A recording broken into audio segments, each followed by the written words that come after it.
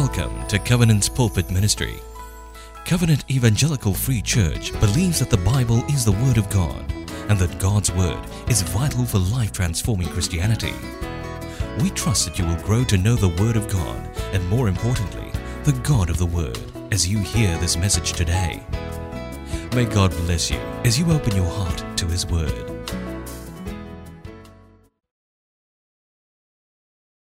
Good morning. I think it's good to have a live speaker as opposed to a video one, right? As my slides come on, I just want to tell you this story as we begin. So this story is of this Korean grandmother called Mrs. Cha. And she needed a driving license desperately because she was running a vegetable business. So in 2005, at the ripe old age of 64, she started to attempt the driving theory test in Korea. However, due to her educational level, she was really struggling with this test, and so she kept failing again and again and again. But this resilient lady was quite amazing, and actually she eventually passed. But on her 950th attempt of the driving theory test. So those of you who have taken driving tests before, some of us took many times, but nobody took 950 times. Maybe 90 times you were like, I think God has called me to something else, right? And so her story of perseverance really won the hearts of many South Koreans. That car was given free by Kia Motors. There's something about her story of perseverance that stirs the human spirit. But today we're going to think about perseverance not as the world defines it, but perseverance through the lens of God's Word. Now you can't miss the topic of perseverance, the theme, right at the start of Paul's second letter to the Thessalonian church. Last week, Reverend Edmund Wong gave us the overview for this letter, and this morning we continue by looking at the first 4 verses. So just turn with me in your Bibles if you have them. It's always good to follow along in the scriptures. Today, I promise you, we will dive into a very short passage. Okay, so that's 2 Thessalonians chapter 1. Okay, so what we're going to do, we're going to read this together. But before we do that, the verses just before this, Paul starts the letter by greeting. Right? It's what you and I would do with any letter. We greet our readers, but right after that, he thanks God. And this is what's on the slide now. What he does here is that he has this thanksgiving section where he gives thanks to the Lord because he's so proud of this church. They've done exceptionally well, persevering through difficult times. Okay, so what we're going to do this morning, we're going to learn from this church, this amazing church, by reading these verses together. You can follow with me on the screen, shall we? Okay, so on the count of 3, we just read this together. 1, 2, 3. Here we go. We ought always to give thanks to God for you, brothers, as is right, because your faith is growing abundantly, and the love of every one of you for one another is increasing. Therefore, we ourselves boast about you in the churches of God for your steadfastness and faith in all your persecutions and in the afflictions that you are enduring. This is what we're going to focus on this morning. Now, there's a word in there that I want you to pay attention to. It's the word steadfastness. It comes from the Greek word hupomone. And it refers to the ability to bear up in the face of difficulties.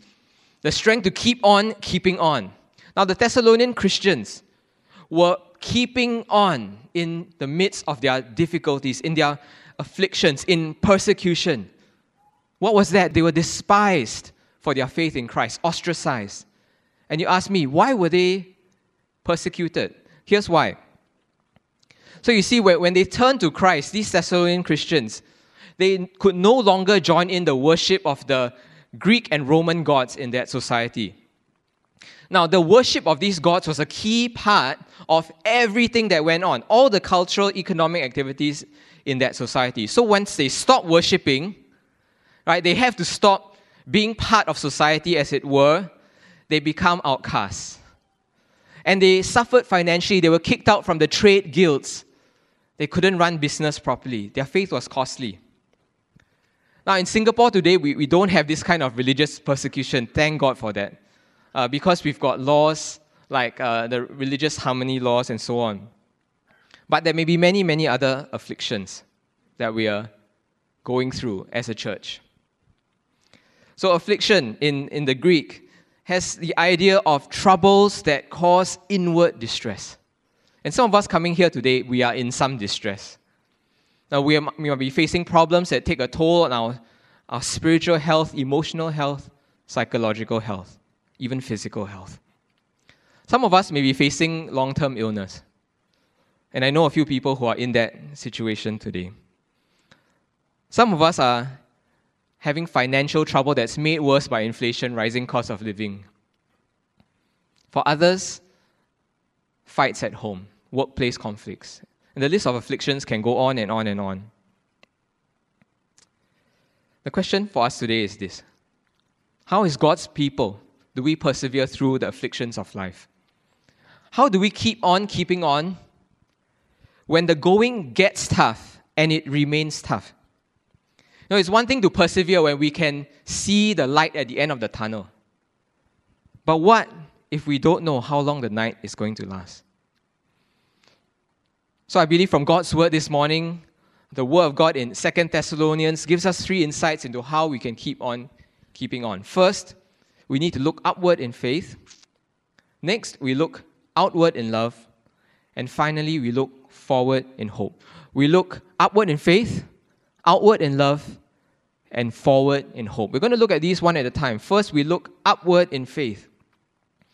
In our text today, Paul talks about the faith of the Thessalonian church. You can count, right, in verses 3 and 4. Not once, but twice. And when you see repetitions in the scriptures, it's always significant. Their faith enabled them to persevere through pain. In faith, they look upward to God. Now, faith is one word we throw around a lot in church, but one that sometimes we don't understand fully. So what does it mean to have faith? Now, here's what I want to bring before us this morning. Friends, I believe that exercising faith is not about firing up some kind of good feeling, stirring up optimism, believing that the outcome that we want is just round the corner. But faith is about fixing our eyes on the faithfulness of God. We sang about it already this morning. In 2 Thessalonians 3 verse 5, Paul writes this prayer for the suffering Thessalonian church. And he says this: "May the Lord direct your hearts to the love of God and to the steadfastness of Christ." Steadfastness again. Right, the same word hupomone we came across in chapter 1. So what's Paul saying? He's praying for the hearts of the steadfast Thessalonian church to be focused on their steadfast Savior. Isn't that amazing? This is what we are called to do today. But how do we do that? How do we focus on the faithfulness of God? How do we build our faith? Let me suggest 2 simple ways. Firstly, we need to listen to His Word. Romans 10:17. Many of us memorize this verse. It says that faith comes by hearing, and hearing by the Word of God. Now, we can't fix our eyes on the faithfulness of God if our ears are closed to what He's saying. We simply have to make space in our lives to get back to the Word of God. The next thing we need to do is to remember His works.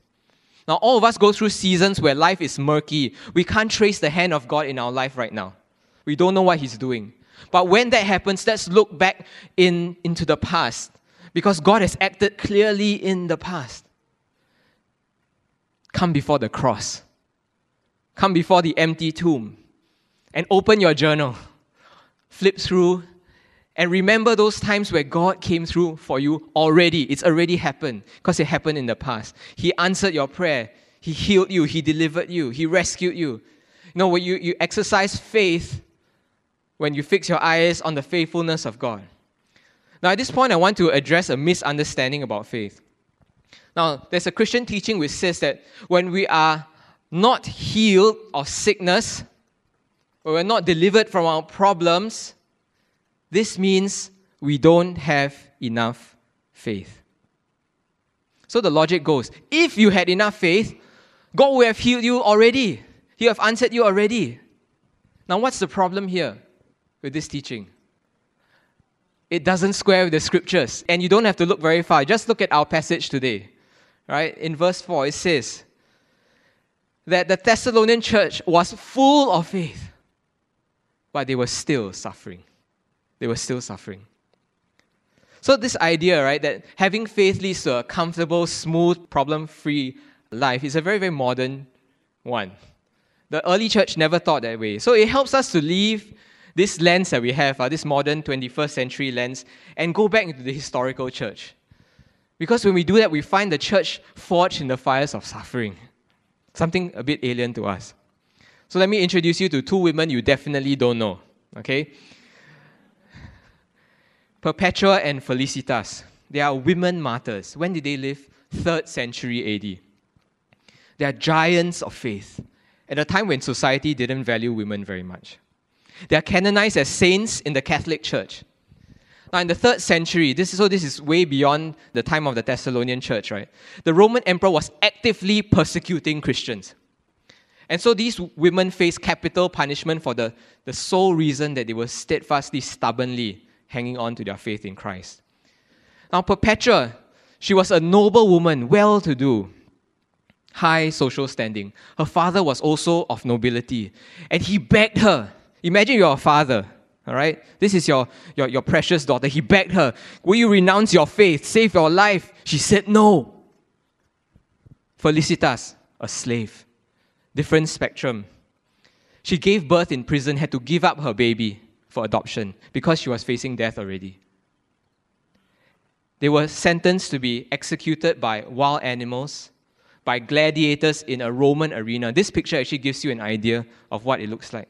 The Roman crowds came to be entertained by the deaths of the Christian martyrs. Entertained. And before she died, Felicitas was asked by her jailer, how did she have so much courage as a young lady, maybe 20 years old, to face death and so much peace? And this is what she said. She said, when I face the beast, there will be another who will live in me and will suffer for me, since I shall be suffering for him. Don't miss this. She persevered in suffering for Christ because she fixed her eyes on the suffering Christ, her Lord, her Savior. Now, stories like this fill us modern-day Christians with a sense of awe and wonder. We're like, wow, you mean there are Christians like that? Today, we may not be called to die for Christ, but we're certainly called to live for him, amen? We're called to fix our eyes on him, set our hearts on him, as we walk on all the highways and byways of life. So that's our first point this morning. To keep on keeping on, we must look upward in faith. But there's a second thing we need to do. We need to look outward in love. So let's get back to the text. Right, open again your Bibles and let's just read this closely. It says, Paul says this about the Thessalonian church. The love of every one of you for one another is increasing. Now, the original Greek can be translated literally, the love that every one of you has, all of you. So Paul is being a bit chonghe, being a bit redundant for emphasis. And he's saying it's not just a few siao-on Christians who are loving, people with time, resources to spare, but it's every single Christian involved in the ministry of loving sacrificially. Now, this Christian community, radical community, wasn't consumeristic. They didn't stand around, fold their arms and say, how does being in this church benefit me? There was no such thing as church hopping in those days. The community was not cliquish. Because it says they loved one another, all the brothers and sisters in Christ, not just their own kakis, not just the people they were most comfortable with. But because of this commitment to one another, radical love, they received courage and comfort more than they needed in abundance. Everyone was empowered to persevere through persecution because everyone was meeting the needs of someone else. Isn't that amazing? Doesn't this speak strongly to us in our modern age where we are much more inclined to be individualistic, self-centered? So I want you to go on a journey with me, a thought experiment, and imagine how different the church would be if this was our prayer. Lord, help me to look out for my brothers and sisters in Christ. I want you to imagine right now, you in your own CG, and every time you go, every time, you make it your aim to strengthen your brother and sister in Christ. what will happen? You will worry a bit less about how the CG is meeting your own needs, right? You will worry a bit less about how well we fit in. Oh, social dynamics doesn't really fit me here. You will worry a bit less about whether or not the age group of this CG meets my life stage needs. But you'll be filled with a sense of hope, with a sense of joy as you pour out the love of God into somebody else's life. Now, my friends, I believe with all my heart, right, that when we love each other generously, we will be like the church in the book of Acts. We will have enough to go round. There'll be lots to spare because God will meet our needs through one another. That's how we are designed to work in the church. God meets our needs not just dropping things from heaven, sometimes He does, but He meets our needs through one another. My wife Pam and I, we know what it feels like to be empowered by the love of others. So the last time I was up preaching here, right here on this platform, it was 5th of June this year. So Pam was sitting right there in the congregation, my wife, and there was suddenly a sharp pain in her right eye. What was that? It was the beginning of a very severe migraine attack. So after the service, she left and tried her best to take our kids to lunch while I was finishing up the second service.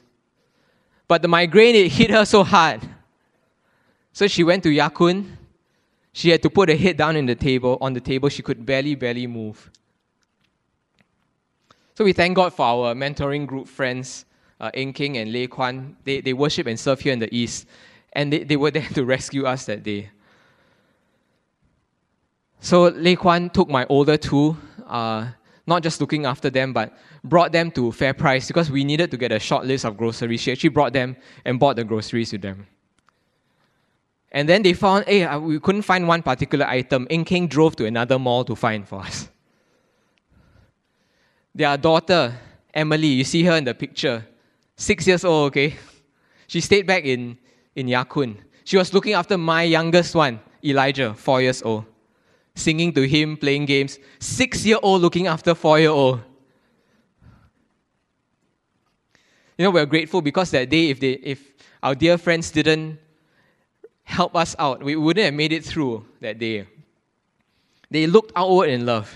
And so we were able to keep on keeping on in our ministry. That day I was able to finish preaching with peace of mind. So to keep on keeping on, my friends, we need to look upward in faith, outward in love, and finally we need to look forward in hope.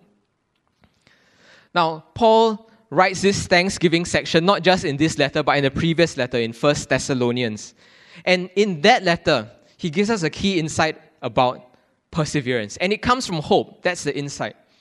So in the New International Version, if you have your Bible, you can just flip to it or just look at it on the screen. This is 1 Thessalonians 1:3. It says that the endurance of the Thessalonians came and was inspired by their hope. Now, the word hope is not mentioned in our passage in 2 Thessalonians, but the idea is certainly implied. Because when we compare these opening sections from the two letters, we find that Paul makes use of his famous trilogy: faith, love, and hope, in the same order. And he ends on this: hope. He ends with hope.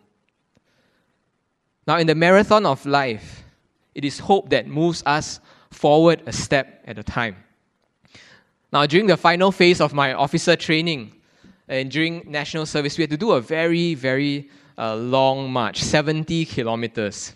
So we had to do it with lots of equipment, and we had to navigate to many, many checkpoints along the way with map and compass, okay? Not Google Maps and Waze. Okay, so we, in army terms, Hollanded. We got lost quite a bit. So 70 km could have been 80 km, we don't know. And when we got to our final checkpoint, the 60 km, second last checkpoint, at the 60 km mark, we were exhausted. It was about 2 a.m.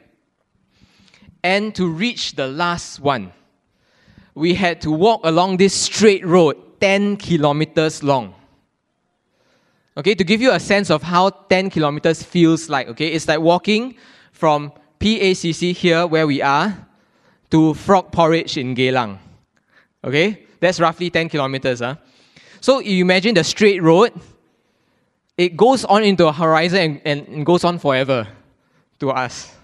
But our backs were breaking, our feet were blistered. We pressed on step by step because we had a certain hope. Our certain hope was that it would end soon.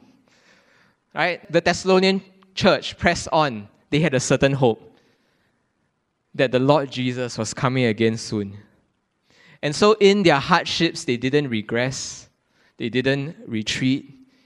They didn't grow resentful. They advanced and they grew. Here's the thing. In the midst of their pain, they made a decision. They decided to grow more and more Christ-like. I don't know about you, but I'm inspired by them. I want to grow in my godly character. I want to advance in the purposes of the Lord. Flourish under God's love, even when life is messy, when life is full of madness. But the question is, how do we do this? How do we keep growing? How do we keep growing? Now it says here, right, that they didn't just have faith. They grew abundantly in their faith. They didn't just love. Their love increased. How did this happen? How did this happen?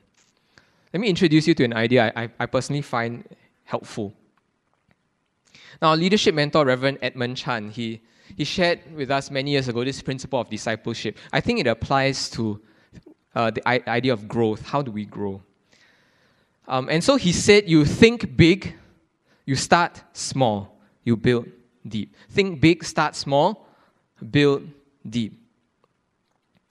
Don't despise the small steps that you take in order to build depth in your soul. Because each of these small steps is building towards a big goal of becoming more like Jesus.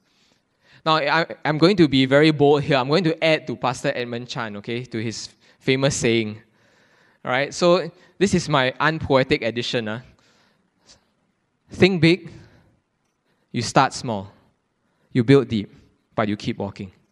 You keep walking. You keep on keeping on. You go slow if you must, but don't stop. So let me illustrate it this way. How many of us here in the East have some kind of fitness regimen or exercise routine? Don't be shy, put your hands up, something to be proud of. You've got an exercise routine, yeah? Many fit people here. Now, walking to the fridge multiple times a day doesn't count, okay? Now, if you have an exercise routine, that when you have a flu bug, right, your fitness just goes down the drain, right? And it seems like all your efforts to keep fit over a long period of time have just been wasted. Very demoralizing. So I've been through this myself. So the question is, how do we pick ourselves up when that happens? Right? Very practical. So this is my answer. You restart, but you restart your exercise regime in a very bite-sized, very, very consistent way. So let's say let's say you're a runner. You start running just 10 minutes. Okay, your first run after a long time. Go slow speed. The next day, you lengthen the run a bit, 11 minutes. On the treadmill, you add 0.1 kilometer per hour. Just go a little bit faster. Repeat. Rinse and repeat over days and weeks. And before you know it, you're running faster and longer. Now, this principle of progressive growth, I believe, applies to the spiritual life as well. Don't just go through the dark seasons in life. Ask the Lord's grace that we may grow through them. Don't just go through the dark seasons, grow through them. Faithfully persevere, my friends, in the spiritual disciplines. Start with 5 minutes of prayer a day, 5 minutes of Bible reading. Now, if you don't have the habit, don't be over-ambitious at the start. Just 5 minutes of prayer, 5 minutes of Bible reading. But over time, growth happens. Now, there's a little secret of growth. And what looks like incremental growth, if you all know what an exponential curve looks like, it goes straight up like that after being flat for a while. What looks like incremental growth at the start can explode into exponential growth over time. You think big, you start small, you build deep, but keep walking. You keep on keeping on. So just allow me to conclude this sermon with a little bit of response, getting us to reflect and respond. Because God gives us His word, not just for our information, but for our transformation. And today we have explored 3 insights from 2 Thessalonians on how to keep on keeping on. We look upward in, maybe we say this together. We look upward in faith, outward in love, and forward in hope. Now, all this can be a bit abstract, but I think it becomes more concrete when we look at people, everyday heroes, men and women of faith who are among us. Paul says in Philippians 3:17, allow me to paraphrase, he says, pay attention to role models who walk according to Christ's pattern. Right? So it's a good thing to have some heroes. Right? I want to give us a final dose of inspiration this morning by sharing about someone familiar to most of us. Right? Someone whose message is a lived reality. Someone that you saw this very morning. Our CO, Reverend Matthew Lowe. Okay, here he is in this picture with his wife Rebecca, his son Chris, going to NS soon. Now, here's the story. Some of us know that Pastor Matt has had some significant health challenges lately. Right, but I want you to know 2 things about this man. One, he is a real tough cookie, okay, very resilient. And the second thing is that he is not self-pitying at all. He doesn't complain even when he's in pain. And his example we can learn from, but no, I'm not putting him up on a pedestal. I want to give glory to God for what God has done in his life. And he's too paiseh. He will never tell you this story, obviously, right? But I can be free from his paiseh feeling. I can tell the story on his behalf. So about 2 months ago, Pastor Matt was hospitalized for a thyroid issue. And when it first surfaced, he experienced extreme drops in energy. Very, very tired. And if you know him at all, he's an energizer bunny. He works very hard for the Lord. And so when somebody that energetic becomes so tired, it's very hard to deal with. And he also told me, what's worse, he had heart palpitations. Very scary. He says it's like, when it happens, you don't know if you're having a heart attack. Now, when Pastor Matt was admitted to hospital, even during that time, he had it rough. So he went to A&E, and at that very afternoon, the hospital was crowded. Staff were overwhelmed. So the poor man was sitting on his bed in the hospital car park for the whole afternoon. Then finally, they wheeled him in to the hospital, but not to the ward, to the corridor. Because there was still no room for him, like Jesus, no room for you. And then when he finally got warded, one night he was suffering from insomnia, cannot sleep. Then to make things worse, there was a man who was yelling away at the top of his voice. If you were him, how would you feel? The frustration, just the big sickness with the whole situation. But you know, this man, he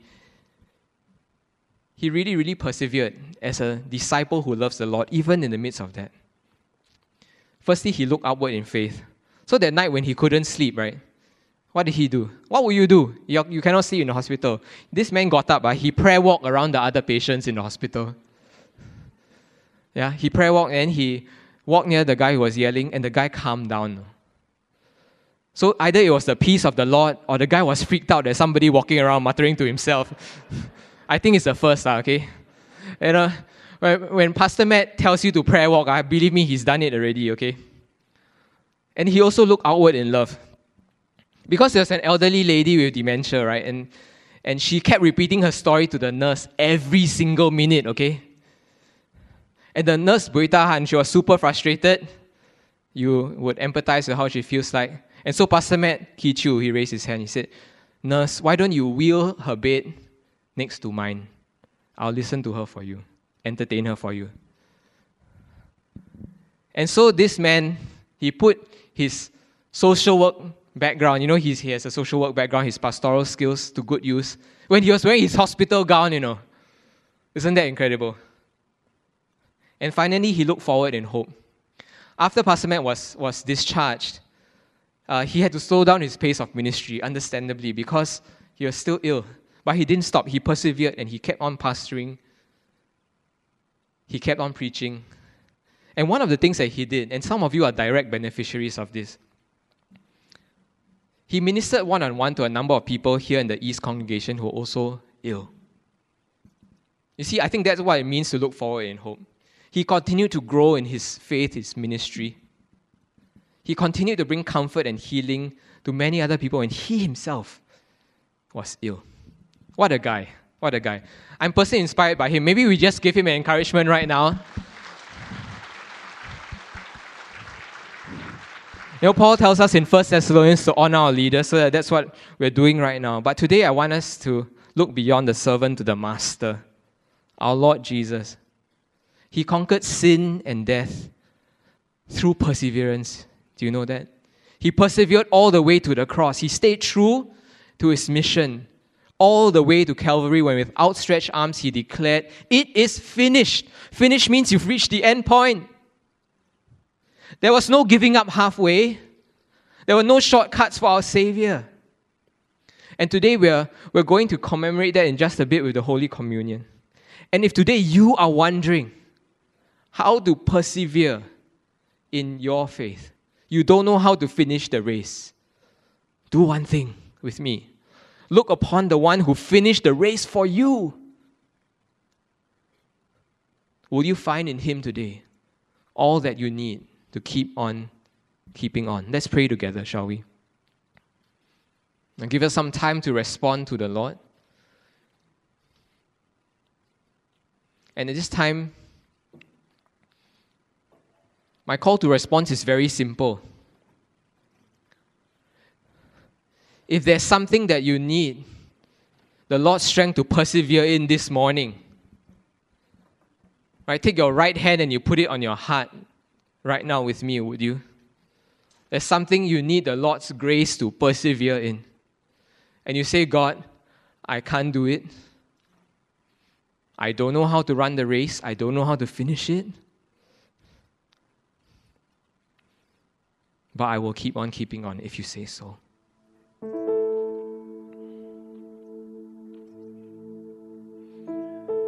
So allow that space and that silence for the Lord to minister to you.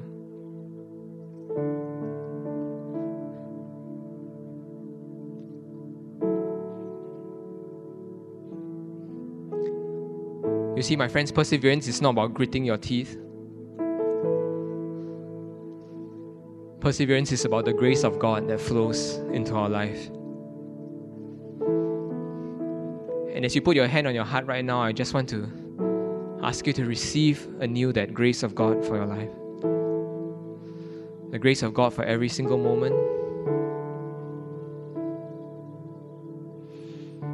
The grace of the Lord that came at Calvary is already given.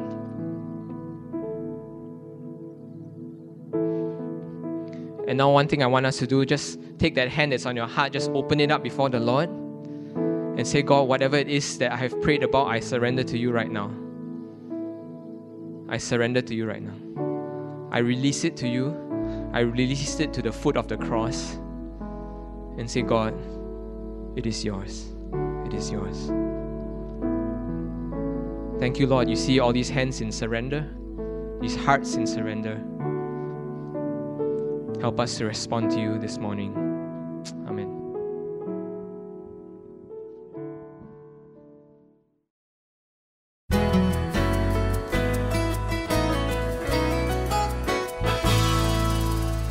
We're glad you had spent some time listening to God's Word, and we hope that the message has ministered to you.